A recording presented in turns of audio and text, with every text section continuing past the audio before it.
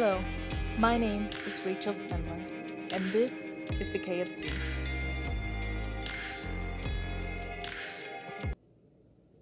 I've never liked changes. I run away from them, I ignore them, and I try to avoid them. But you can't avoid the responsibilities that come with turning into an adult. When I became a senior, I had to start applications for college. I started alright, but high school's almost over, and I still haven't finished. When I turned 18, I had to start application for a job that my mom promised me in her office.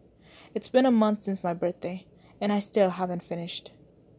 When I got my driver's permit, I had to start my hours of observation for my driver's license. I've renewed my contract twice, and I still haven't finished. People email, text, and phone me to help me open my bank account, get a new insurance policy, or a new doctor. And I reply one time. But even when things aren't finished, I ghost everybody that tries to help me, even the people that I care about the most. I keep wondering why, but maybe it's because they abandoned me first. The insurance company just wants to charge and doesn't want to help. You ask them something and they don't respond for weeks. My friends reply immediately when they need me, but when I need them, they're not there.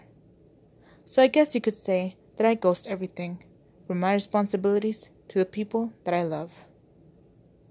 Today's poem is a simple definition of the word ghosting.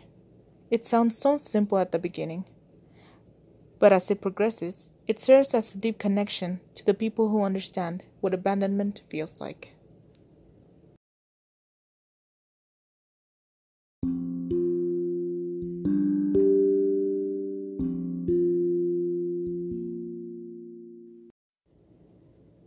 Ghosting by Hanif Abiraqib. My friend says he didn't call after driving from an ex-lover's house last month. When the morning came and he crawled from the window which poured light into the space he left in the bed. He tells me this is called ghosting, what it means to be defined only by the emptiness that once held you.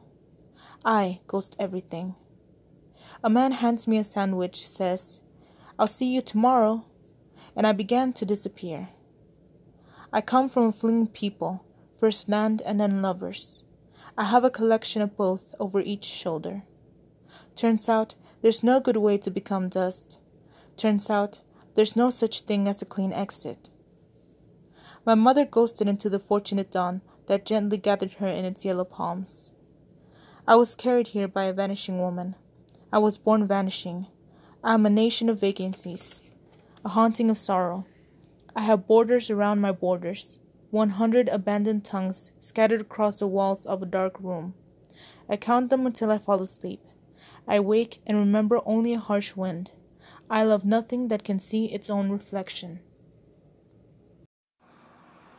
This poem is timid, but it's loud at the same time. I can feel it calling my name. Am I destined to start things and never finish them?